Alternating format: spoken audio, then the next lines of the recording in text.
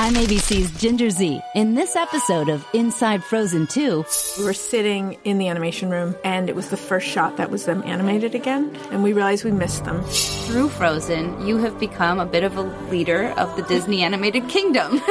Women say when they see a woman in creative leadership in that room, they speak up more. And that has been amazing. I'm Ginger Z here in the very studio where they worked with the whole cast to bring Frozen 2 to life. And we're talking with the writer and director of Frozen 2. She also happens to be the chief creative officer of Walt Disney Animation Studios, Jennifer Lee, right here on Inside Frozen 2.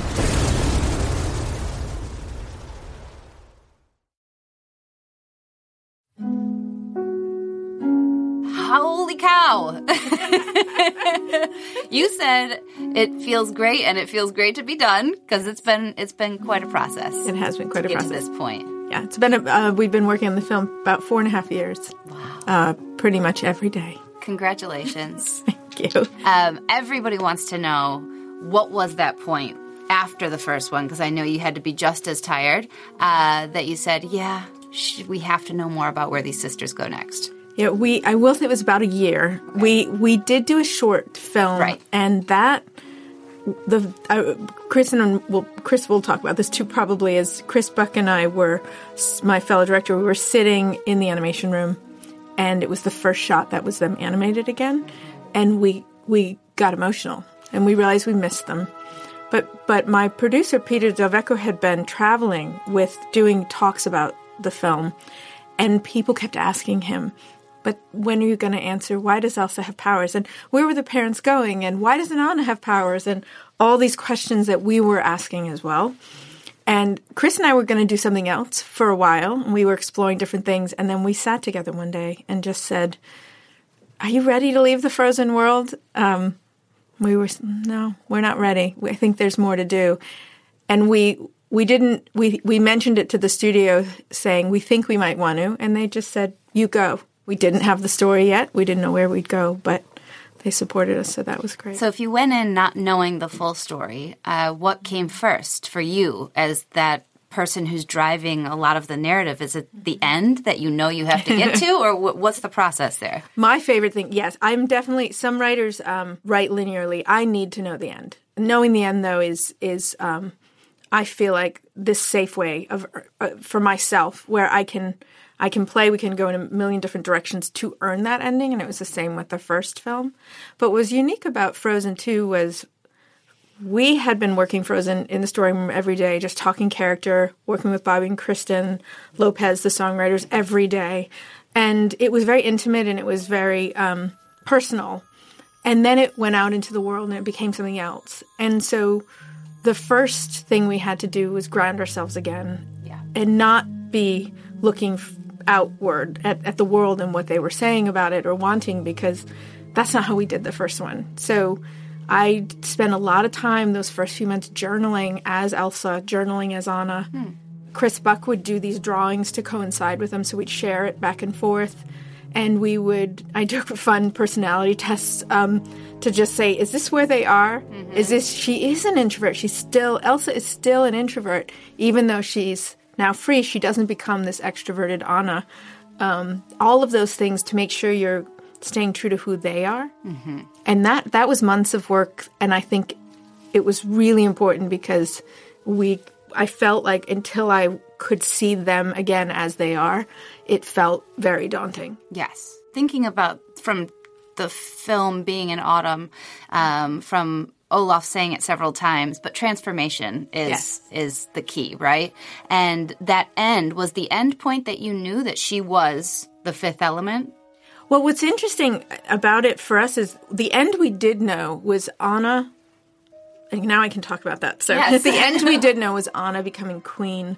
She is of the people. She is the kind of leader, does the right thing no matter what for her people, and is a true leader. And Elsa, as wonderful as Elsa put all her effort into being a queen, would do anything for Arendelle, Elsa had a higher calling, and we knew that. Anna, I am worried for her. We have always feared Elsa's powers were too much for this world. Now we must pray they are enough. And I think that the idea of her sort of being the fifth spirit, we started to find. But the piece of it that I like, that's very subtle, that Elsa brings forward, that's important, is that it's called a bridge, and that a bridge has two sides. So really, Elsa and Anna are both the fifth spirit to me. Right. Because it's their sisterhood that is the bond, and it's Elsa being grounded in magic, in this magical, mythical type of existence, and Anna being grounded in the fairy tale and very human existence. And getting to celebrate the differences between the two that make them such a great family. Mm-hmm. And something that they didn't understand about each other and didn't understand about themselves. Very much. But now do. Absolutely. And I think, as you said, transformation is and change.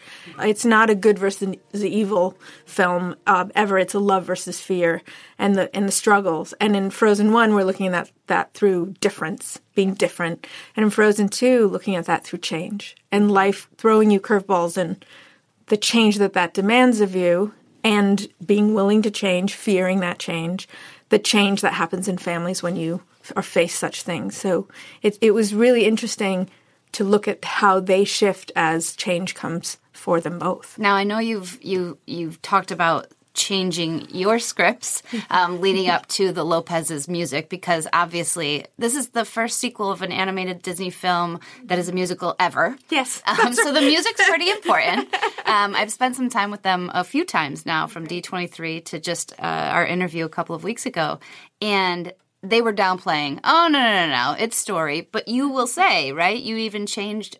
Absolutely. What song made you change your script the most in this film? In this film, the biggest one of all was Do the Next Right Thing that Anna sings. And earning that moment, we thought, was one of the most important things for us to do, to have a character like Anna who imbues optimism, who just wants, all she needs in life is her family, and how you find yourself in moments alone, and you are the only one who can get you off the floor.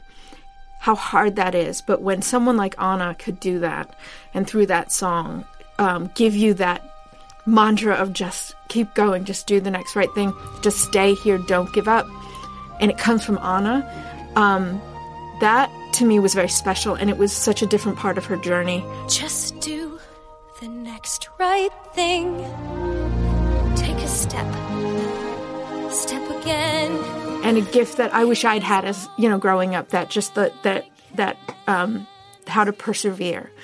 And we knew we wanted that when we had that song. So everything about Anna's journey was reversing from that moment.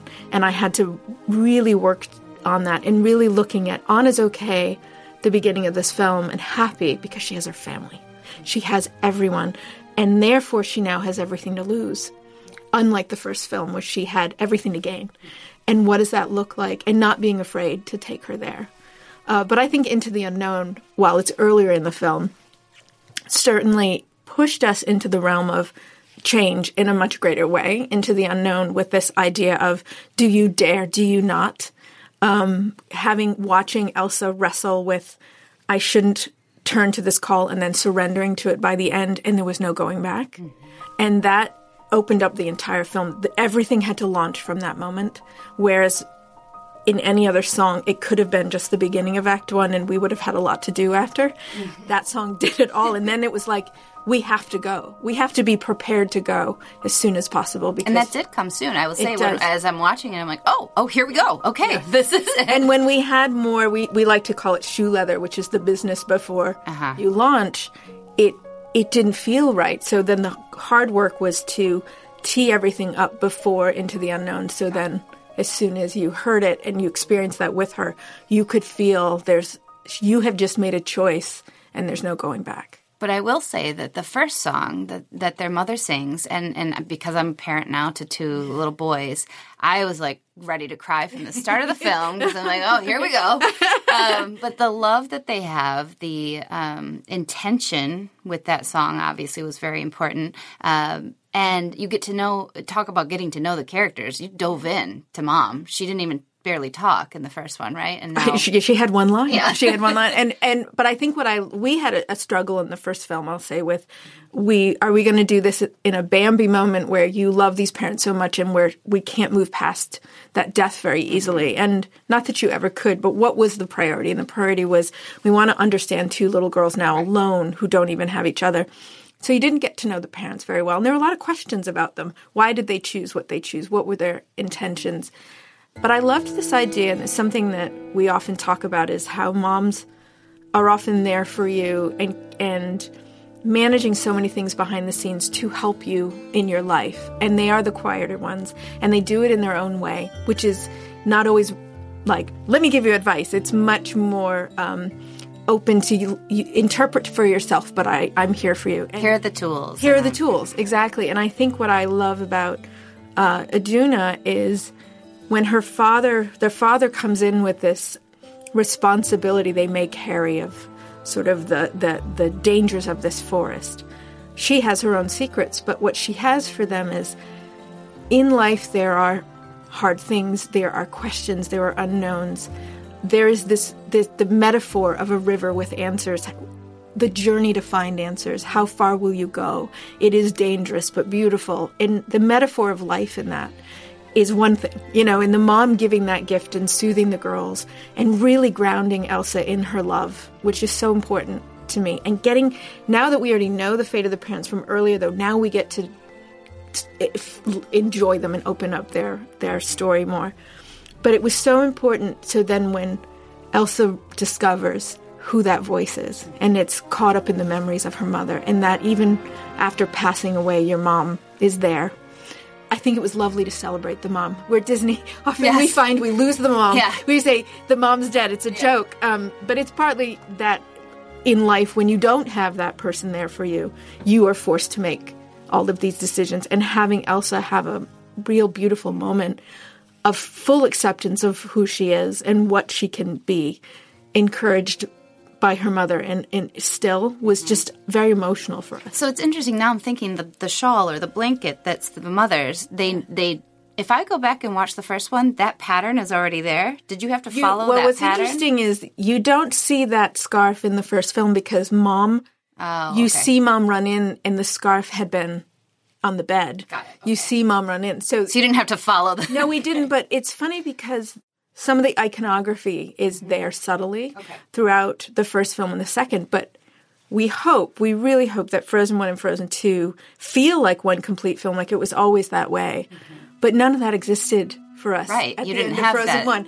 So it was a lot of, we are exploring, like that to me is the night the girls do go down and play and on a get struck, but it's earlier. And it doesn't have to be that night, but in my head it's that night. And we did a lot of things like that. But the scarf and the symbols, that all evolved over these 4 years. It wasn't ever really there.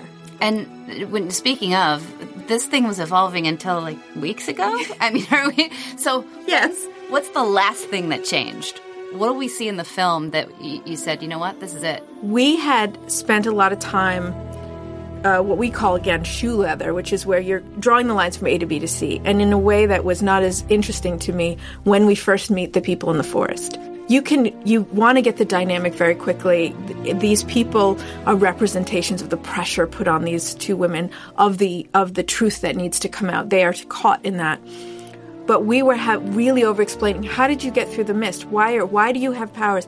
And stuff the audience already feels. And so I just was very frustrated with, as an audience, I don't need this. I just need permission to know we got there. And so playing with Josh in the room of let's improv Frozen 1. Mm-hmm. Let's tell the tale of the two sisters. Yeah, so as good. Olaf would. Yeah, and have fun. And we went, and there was no boundaries to where we go. We recorded the whole movie with much more detail, and then trimmed it down to the basics. But by the end of it, you got the sense of like, they may be going, wow, this is crazy, but they're at least caught up, and we're all caught up, and we can move forward. Mm-hmm. But it was also this delicious, fun way to get some perspective again on sort of how one can look back at the craziness of what those two went through already. So that was the final. I think that was a lot of play in August. Cool. Animators jumped on it, luckily, because it was a whole minute to add and to redo in the film. And they did it in days because it's Olaf, and they love Olaf. It's a special magic we get to do in the room with all of them. Enjoying your new permafrost, Olaf? I'm just living the dream, Anna. Oh, how I wish this could last forever.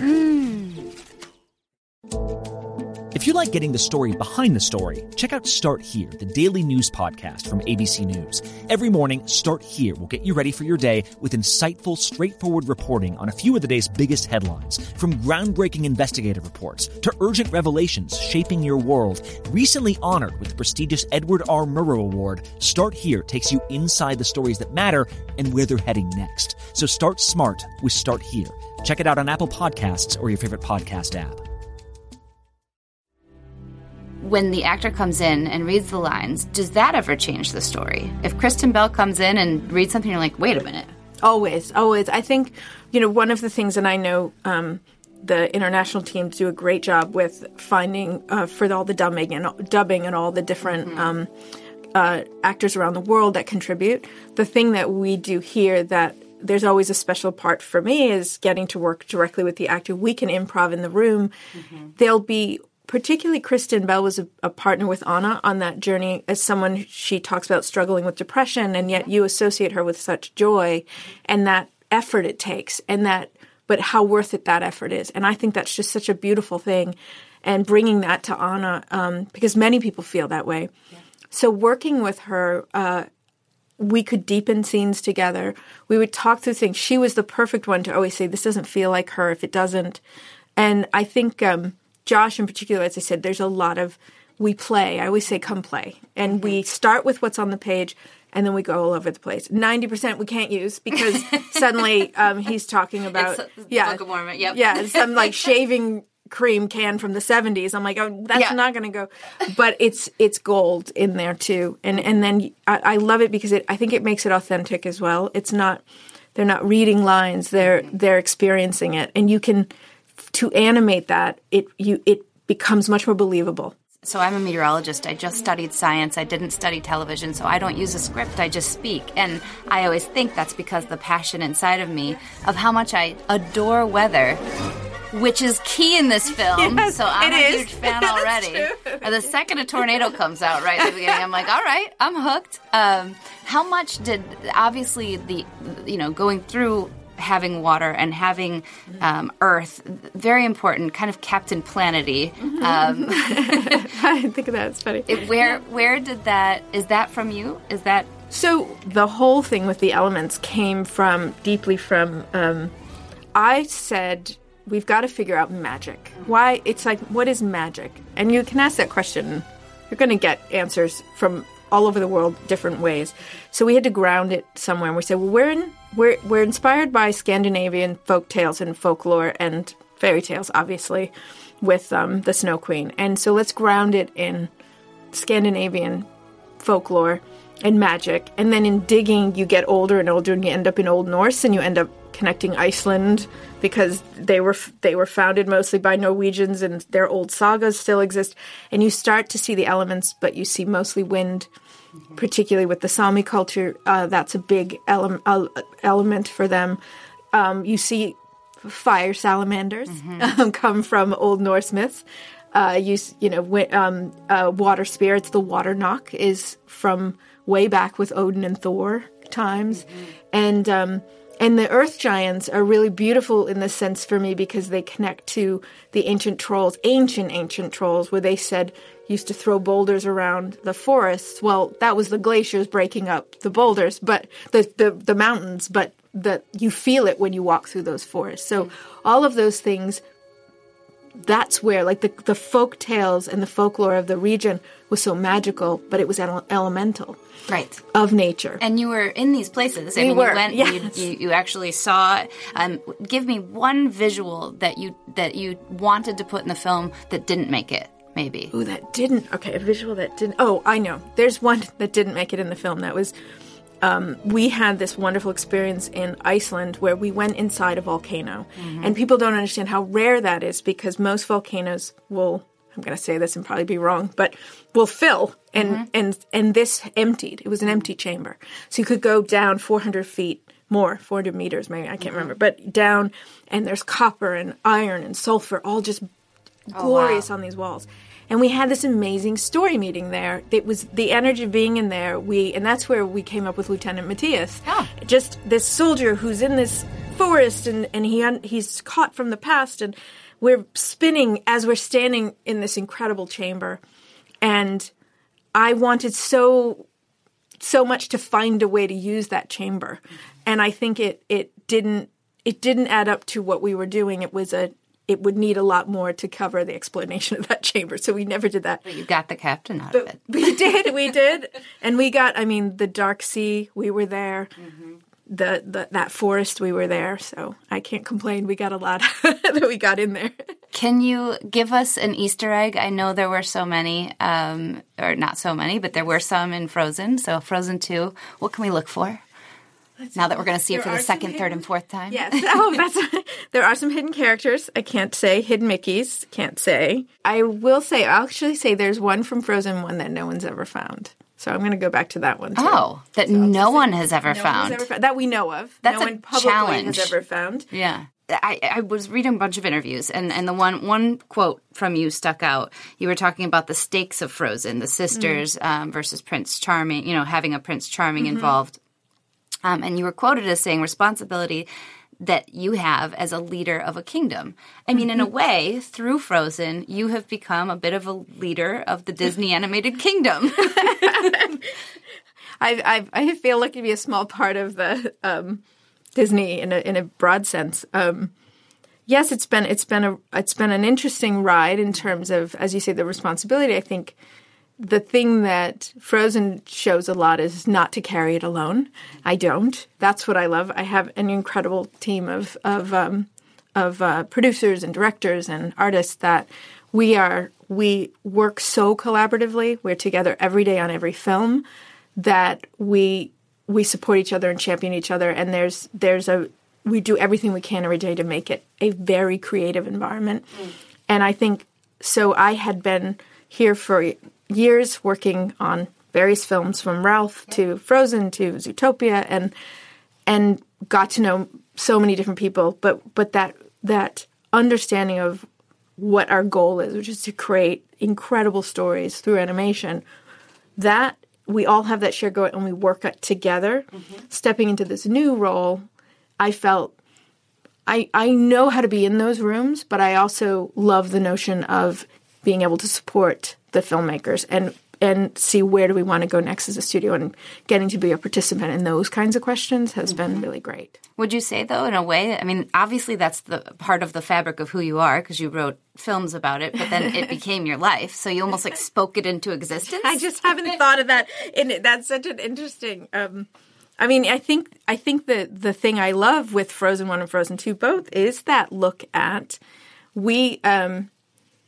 in life, carrying that responsibility is the part of how most people live, and not the happily ever after moment. You have a moment that feels that way, but these two women are a princess and a queen of a kingdom they are in charge of. So the responsibilities every day for what they do and for their kingdom, to do right by their kingdom, to be good leaders, are they of the people or of themselves? These two are clearly of the people. All of that was much more exciting, and I think of real life. So I think for me, what I have loved with being a creative leader, which I don't, the stakes are very different, but is I think being a woman here, I hear often women say when they see a woman in creative leadership, they're in that room, they speak up more, and that has been amazing. And then you start to see those women also becoming creative leaders themselves.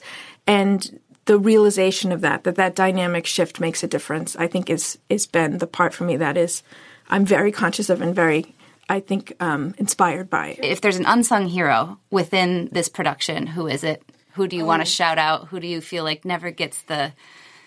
There's so many that's very hard. And I'm going to say this just to say, as an unsung hero who was a quiet partner to me in ways often people don't realize, is Lisa Keene, who is a co-art director with Mike Giamo, who's the production designer. They are an incredible team. And what Lisa did early on, and I asked for her to see if she could start early because she had worked on Frozen, is she would do inspirational paintings based on the screenplay, the early screenplay. And by doing that, she would, when I would see a moment realized through her eyes, it would reawaken that moment for me. And we did that through the entire film together but this is, again, all in collaboration with every department, and her paintings would inspire the effects team and the lighting team. And I think, and she wasn't the only one doing paintings. So that's the point of saying there's so many David Wormsley, there's so many amazing artists, but I want to give a special shout out because I think as a writer, having someone who can translate what's going on in your head better than you could even imagine it, and that then tells you can do more. The film, the story can be bigger. I have a beautiful painting I stole off the walls of the story room. Yes, when we were giving the story room over to the next film, that is of a moment of the water knock carrying Elsa, who is unconscious in that moment, and it is so divine and beautiful. And I stole it from my office, and that was a Lisa painting. So a special shout out to her. And finally, we'll end here because I think obviously there's the story ends in another place. I feel like it still could go on. I mean, it has to. I was doing the D23 interview, and I'm not joking. 6 times Josh Gad leaned over Kristen's shoulder and said, "Because we're doing Frozen 3." So just lay that to rest right now. You need a break. I know. No, you're right. Is there more story? There is. You know, here's what I'll say. We finished Frozen 1 going, that's done. There's nothing else. There's nothing else to do.